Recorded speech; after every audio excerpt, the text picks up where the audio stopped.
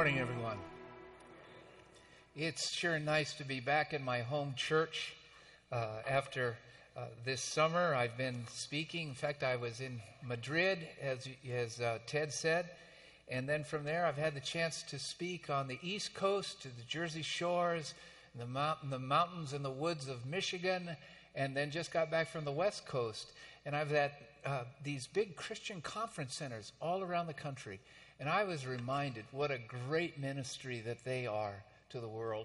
How many of you here grew up going to Bible camps or conference centers, and you've had some of that experience? There's a tremendous impact. Remember those people in your prayers, because in some ways more can be done in 1 week of summer camp than sometimes a whole year of Sunday sermons. So it sure has been a wonderful time to be away. Now I'm going to start with a confession. You'll have to discern whether this is a sin or not in my life. But I like to get up Monday through Friday just a little before 7 o'clock and fill my cup with the sacrament of caffeine. And then I turn on CBS News because I like Charlie Rose and Nora O'Donnell at 7 o'clock. And they do the world in about 18 minutes. Okay? And it's it's a stupid way to start the day. Why would anybody want to do this? Here's Charlie Rose. He starts like this. Floods on the East Coast. And then they show pictures of people stranded and such. Cyclone in China, one of the largest in the history of humankind. Earthquakes, Oklahoma City, 300 earthquakes this year in just that city alone. But prior to this, Oklahoma City would average 1 earthquake a year. What in the world is going on? Drought in the West, 50 wildfires just in the state of Washington alone. You know, until we had multi-global media, we didn't know all of these things. So I thought, well, okay, yeah, wow, nature's out of control. And then Nora, or whoever the female anchor was, then she comes on and she starts talking about nations. And it's just what Pastor Ted prayed about. It's ISIS in the Middle East. It's thousands of rockets coming from Gaza to Israel, and Israel's rockets going into Gaza. And it's Syrian refugees. I just learned we had a missionary couple here who are just heading back to Jordan, one of our missionary couples, and they said the Syrian refugee population that's moved into Jordan makes it the second largest refugee camp in the world. Right now, it's just happened in the last year. What is going on? Where is history headed? Then that plane gets shot down over Ukraine. I've flown that route. What is going on? Where is history headed? Nature, nations, and then near at home, just as Pastor Ted prayed.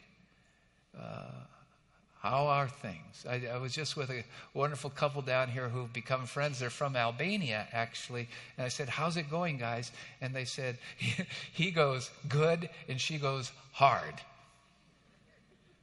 That's a pretty accurate way to look at life, right? From a Christian perspective, good and hard. And so when I prayed for them, I said, Lord, may you give them more good to manage the hard for the rest of their lives. This is what's happening. It should awaken fear in us, perhaps doubt in us. It's true. We have every right, however, to ask this. I should probably just tell you.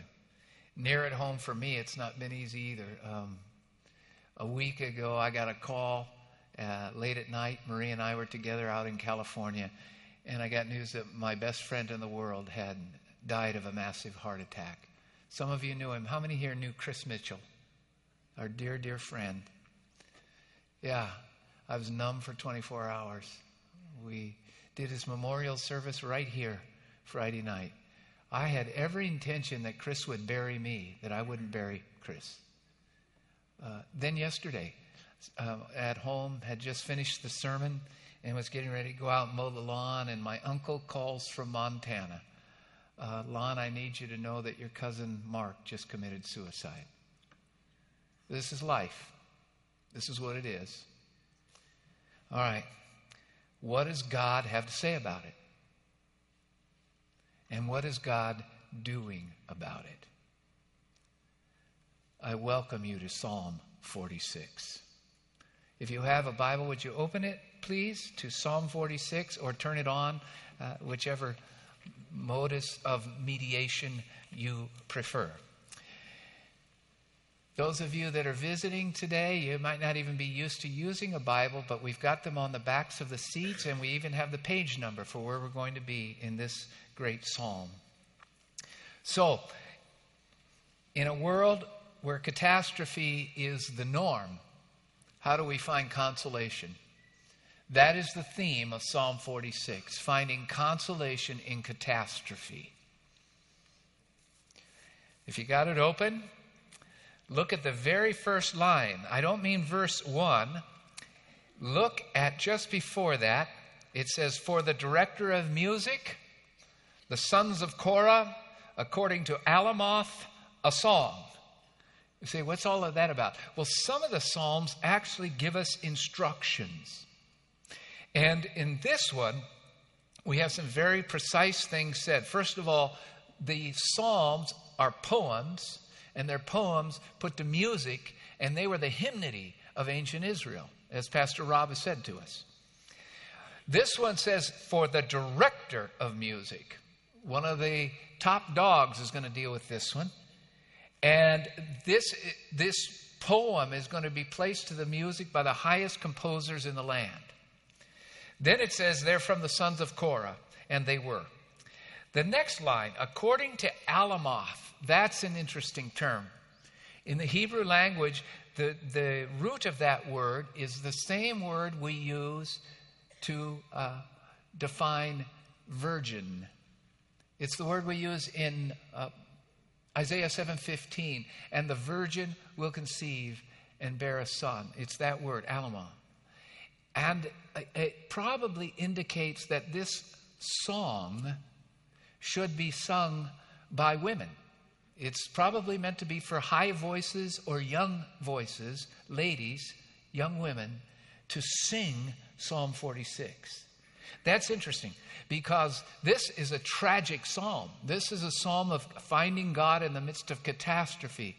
But isn't it an interesting contrast that you might use the soothing female voice to help express it? I find that really interesting. The last thing about it in its structure is I want you to look at the end of verse 3. Do you have a word there, a 5-letter word? Selah. Okay. You'll see it again after verse 7 and finally again at verse 11. Verse 11. Selah is also, we believe, but we're not sure, a musical term. And Selah means interlude or rest. It may mean in this case that at that point the voices drop out and there's just instrumental interlude of the harps, perhaps. But the point is that when Selah is mentioned, it's intended so that what you are hearing and experiencing, you pause, you rest, you reflect at what it is. The Psalms use the word Selah 71 times. 3 of them are right here. And they're put in very interesting points in this psalm. I think you'll see the importance of it. It's as if God is saying at those points, stop for a second and let this sink in. So the rest, the interlude, the pause, we use it musically. We use it today. I was listening to Beethoven yesterday.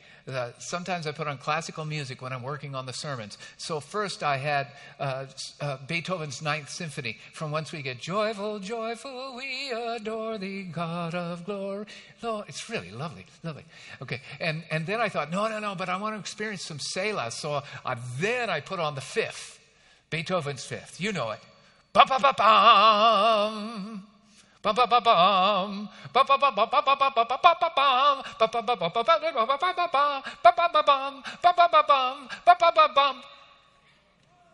bum bum bum. Selah.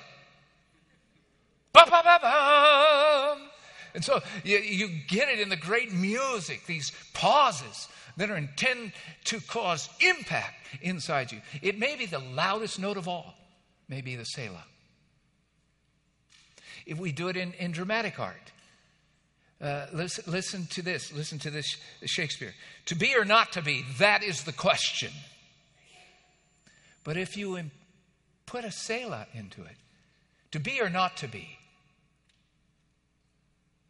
that is the question. The power of the pause, okay? So think of Selah as pause, rest, reflection, musical, or cognitively. All right, enough. Let's take a look at the psalm now. And may I read it, please? Psalm 46. God is our refuge and strength, an ever-present help in trouble.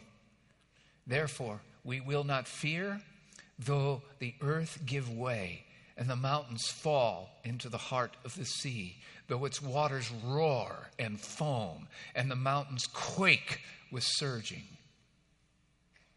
Selah. There is a river whose streams make glad the city of God, the holy place where the Most High dwells. God is within her, she will not fall. God will help her at break of day. Nations are in an uproar, kingdoms fall. He lifts his voice and the earth melts. The Lord Almighty is with us. The God of Jacob is our fortress. Selah.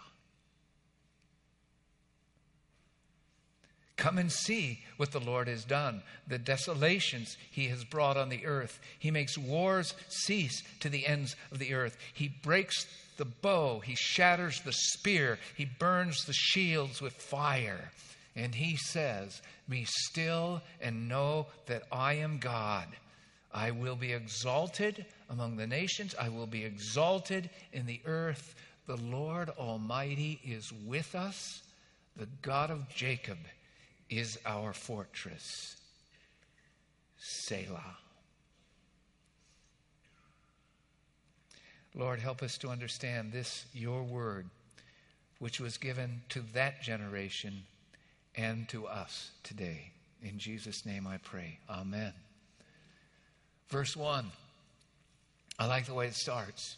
I call this stanza 1. We're going to divide this in 3 stanzas. Stanza 1 is verses 1 through 3. It starts with God. The first word is God.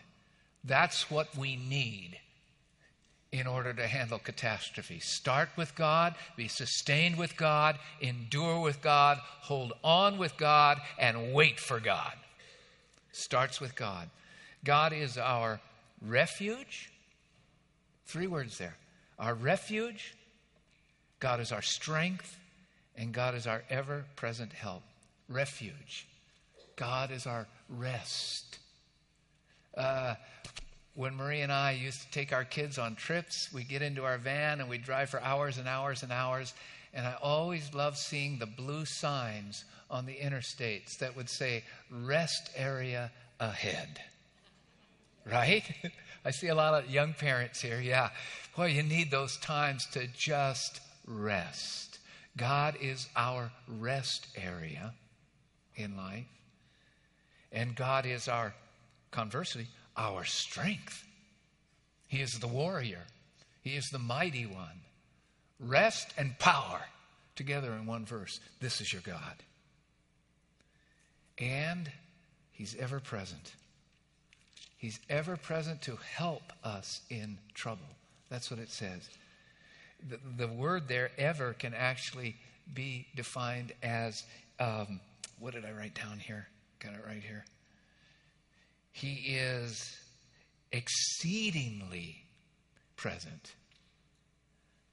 Not just maybe, but exceedingly present to help in time of need. That's how this starts. It's a good thing, because look what happens in verses 2 and 3.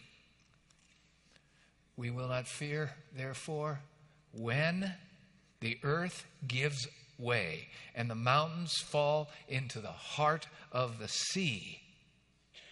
What are we talking about? earthquakes.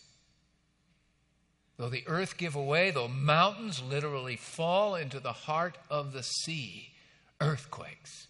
How many of you have ever experienced an earthquake? Yeah, I don't know anything more frightening to me than an earthquake. High seas, not a big deal. High elevation, who cares in an airplane? Mountain climbing, who cares? But when the ground you're standing on is not stable, it does something to you psychologically. And that's how this goes. It says, mountains falling into the sea. The earth literally giving away under your feet. And then look at verse 3.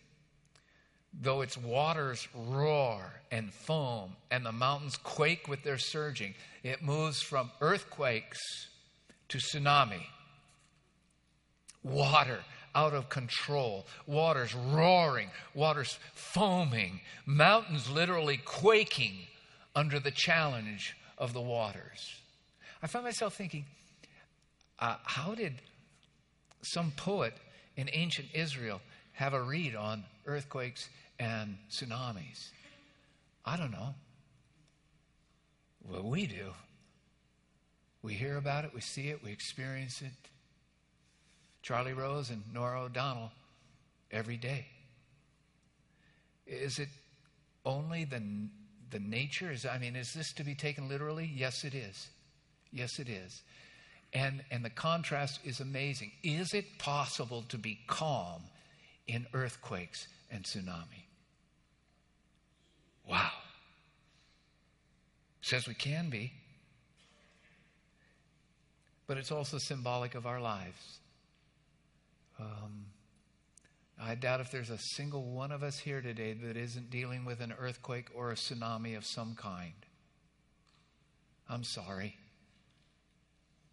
But as I said earlier, life is good and life is hard. And we've got them. So that's where it goes. We need God because life is precarious. We need God because nature is out of control. We need God because our lives are out of control. And then at the end of verse 3, Selah. Think on these things. He picks right back up. Verse 4, verse 5. This is really interesting. Moving away from surging waters,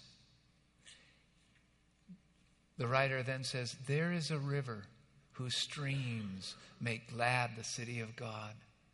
There is a river whose streams make glad the city of God, the holy place where the Most High dwells. God is within her. She will not fall. God will help her at break of day. River, city. See it? Holy place, the city of God. Is this talking about ancient Israel? Is it talking about Jerusalem? When was this psalm written? We don't know for sure. The three best guesses is that this psalm was written around the year 1000 BC, or around the year 700 BC, or around the year 500 BC. So much for scholars. All right? It may have been written during the time of David when he was actually alive and they just started to move into Jerusalem. It may have been written when Hezekiah was trying to keep Jerusalem together with warring armies outside the gates. It may have been after the people of Jerusalem were taken away in exile as refugees to another land and they came home. We don't know. But initially, it looks like it's talking about Jerusalem. However, problem, there's no river in Jerusalem. The best they've got is a little brook, which she calls Shiloh. I hope to be there in a few weeks, and I'm going to see if I can find Shiloh. They found other ways to get water in, but this is talking about an amazing river, a river whose streams, it's such a large river that streams emanate out from it. And it makes glad the city of God. So then my head moved to this. Hold it. I've read about this. I've read about this in Genesis. In the Garden of Eden, there's a great river in the garden. And it says the river moves out of the garden and it forms 4 streams, 4 rivers that water the whole Middle East. This is the Garden of Eden. Then I thought, well, even more than that. This is the new Jerusalem. This is the Jerusalem that hasn't come yet. This is the last chapter in the Bible, just as it's the first chapter in the Bible, Eden. It's the last chapter where the new heaven and the new earth is. And it literally says this: the angel showed me the river of the water of life, as clear as crystal, flowing down from the throne of God, down the middle of the great street of the city. And on either side stands the tree of life, bearing crops of fruit, yielding every month. And the leaves of the tree are for the healing of the nations. And so right here, packed into Psalm 46, is an allusion toward the garden that started it all, and the city and the river that will end it all. For history began in a garden, it will end in a city, when Jesus Christ sends down the new Jerusalem. Either way, the reason this is here in this text is God's trying to talk to you about comfort, calm, and serenity in the midst of catastrophe. The river nourishes. The river is calm. The river provides all that is necessary for the healing of the nations. There is a river whose streams make glad the city of God, the holy place. And then look, everybody, where the Most High dwells. God is within her. She will not fall. God will help her at the break of day. Selah, Selah, Selah. Do it, Lord. Do it in our lives. But then verse 6, right back to the contrast.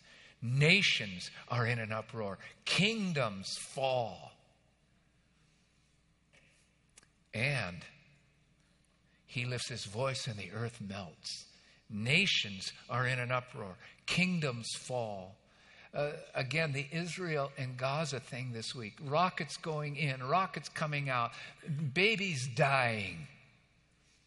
On one of the news shows late this week, they had a woman journalist who was in Gaza and, with the helmet on and everything. And she was talking to one of the leaders of the Hamas, who are the ones orchestrating the attack from Gaza, from the Palestinian side. And she just says, well, can't you stop it? In other words, stop sending all those rockets over there, and then they'll stop sending all their rockets. This is the stuff we talk to children about. And he says, well, they started it. And then she came out of her skin. She did what a journalist is not supposed to do. She put herself in there.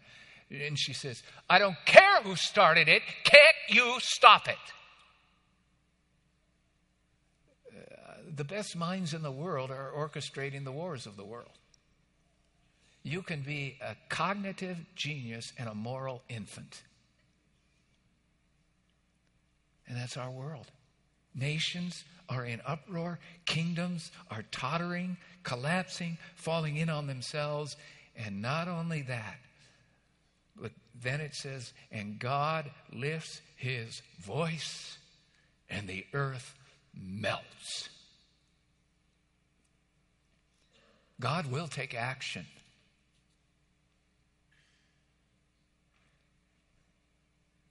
Destroy the destroyers, he will. And at one point in the history of existence, we are told in the scriptures, this earth as we know it will literally melt. The elements themselves will be destroyed by God before he gives the new heaven and the new earth to those that love him. God hates war. God hates afflictions and enmities and bitternesses and family squabbles. God hates all of that. He knows what it does to us. It's not the way he intended it to be. And then verse 7. But the Lord Almighty is with us. The God of Jacob is our fortress. Hold on to God. Selah. Stanza 3, verse 9. He makes wars to cease. I'm sorry.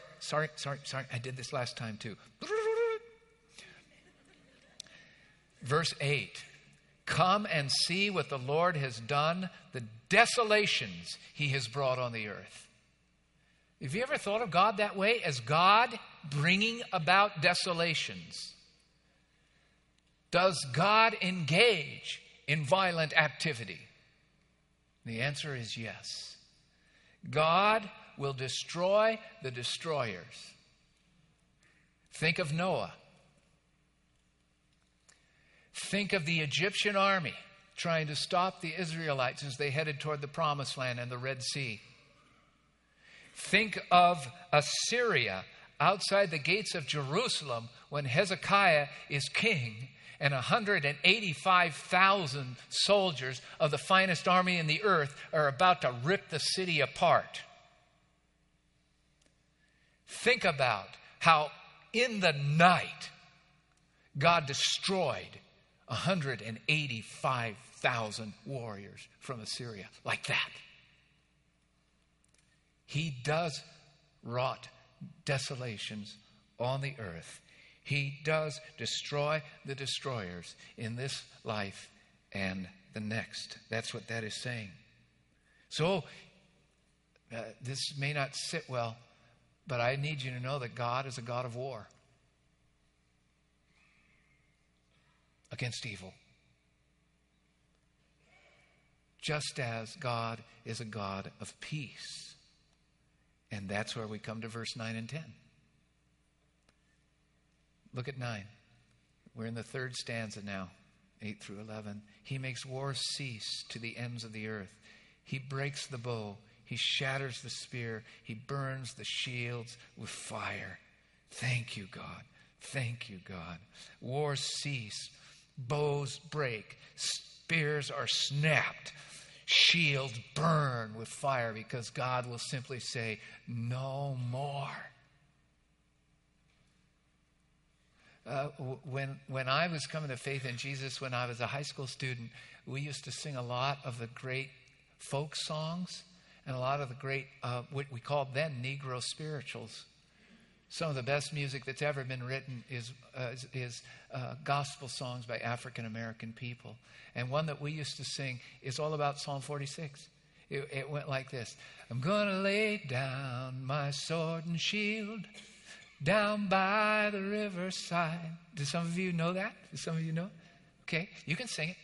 Down by the riverside, we're down by the riverside. I'm going to lay down my sword and shield, boom, boom, down by the riverside, down by the riverside. Then the chorus goes, and I ain't gonna study war no more. I ain't gonna study war no more. I ain't gonna study war no more. Hallelujah. I ain't gonna study war no more.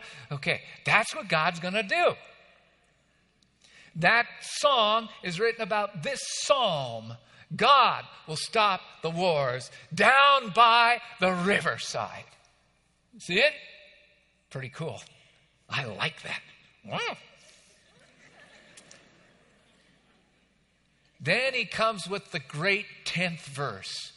This is the verse you knew about this psalm if you have been a follower of Jesus Christ for a period of time. If you haven't, you didn't know. But it says, be still and know that I am God. Be still and know that I am God. Now, we use that verse very devotionally in the church and in our lives. And we tend to make it soft. Be still and know that I am God. You know, it's good. It works for that. You know, most of us need to calm down. We're far too frenzied. Okay, I get that. Be still and know that I. All right. But wrong interpretation. Both the grammar and the context here suggests that God's not talking about everybody being calm and still. God is speaking to His word, His world, and He is saying, stop it now. Enough. This is God saying, cease and desist. And He's speaking to nature, and He's speaking to nations, and He's speaking to us. This is warning. I will be exalted among the nations. I will be exalted in the earth. Stop it. The Lord Almighty is with us. The God of Jacob is our fortress. Wow. What a psalm, huh? Thank you, Lord. Martin Luther depended on this one. A mighty fortress is our God. This was the psalm of the Reformation. They held on to it when the whole world was crumbling around them. You can hold on to it when your world is crumbling around you. I bring 3 big ideas out of it. And the first one is this, and we're going to put it up on the screen. First big idea is God is in command. No matter what you think, no matter what you feel, God is in command.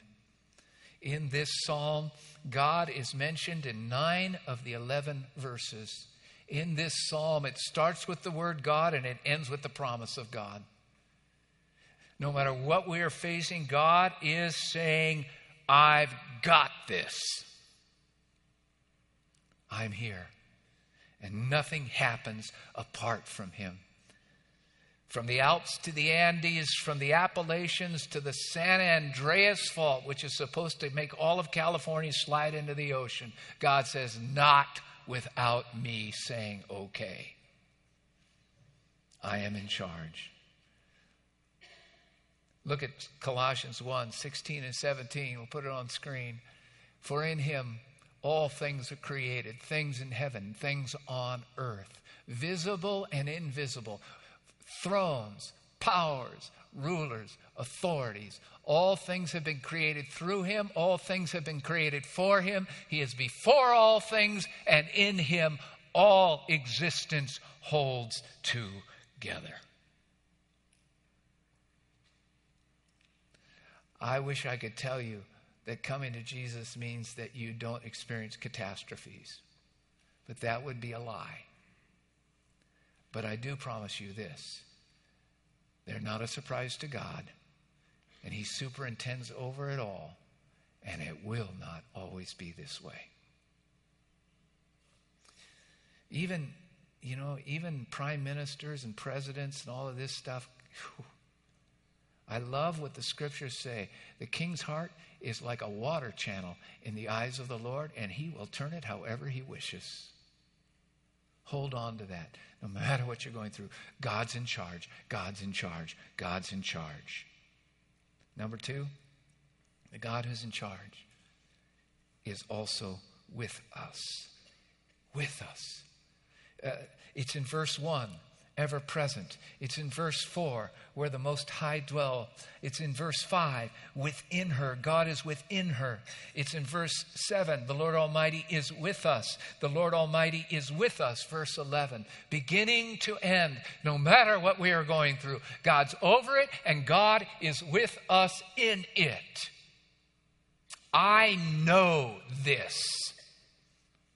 I'm 62 now. I'm no longer a kid. I have gone through many crises and catastrophes, and so have you. And I am here to say I've never felt God wasn't with me. Julie Mitchell, Chris's wife, 38 years married, my dear friend who died of the heart attack, sitting right there on Friday night. I talked with her during the week. I talked with her before the memorial. And I said, Julie, how are you doing? How are you bearing And she says, I just have the great sense that I'm being carried in the arms of God. Huh? You know? He is with us. God doesn't promise to take the storms away, but he promises to take us through every storm. Because he is a God who is with us. He is with us. He is with you. You will make it with him because he is with you. I cling to that like nobody's business. Do I cling to that? I cling to the great hymn which says, when peace like a river attends my way and sorrows like sea billows roll, whatever my lot, he has taught me to say, it is well with my soul. He is with us. And then finally, the third thing, God will create and make every wrong right. This is what we call in Christian theology the living hope, the blessed hope. The hope that God has said life will not always be this way. But at an appointed time in the future, and it could be very, very soon, God will appear. And he's going to do two things. He is going to destroy the destroyers.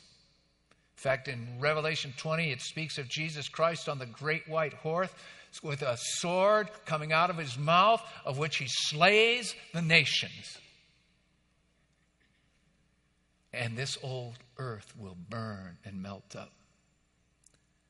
But then it also says, but all who know him, all who love him, all who cried out to him in this world will enter in to that place, that holy city, where the wonderful river flows in streams. Wrong will be made right, and no more mourning, no more crying, and no more tears. I hold on to those three things from Psalm 46 when I'm scared at night, or when catastrophe strikes, when the phone rings. I hold on to the fact that God is in command. I hold on to the fact that God is with us. And I hold on to it will not always be this way. I close with this. These are my cool shades. I even have a little yellow thing here. And when I'm riding my motorcycle, you can see the yellow because it matches my yellow gloves that I put on. So that Marie says you have to do that so people see you. Well, they can see me, but I can't see them very well. Here's why. It's dark, one. Two, I don't see very well distance-wise anymore, and I don't see it all up close. So if you see Pastor Lon on his motorcycle, really get out of the way. And I will be out on it. We're going to do an Amber Alert or something, get out there today, because today. But the point is, life is foggy, life is dark, and I can't make sense of it. But when I put these on, these used to be called trifocals, but that's an old person term. I am a boomer. We call them progressive lenses.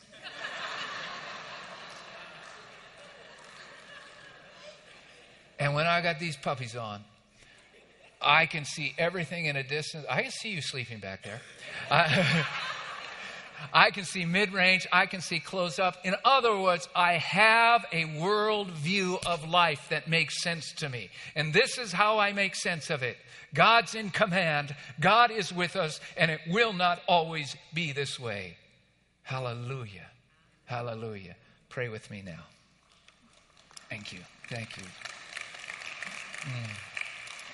Lord, we do thank you for your precious word, which we are about to receive again through song.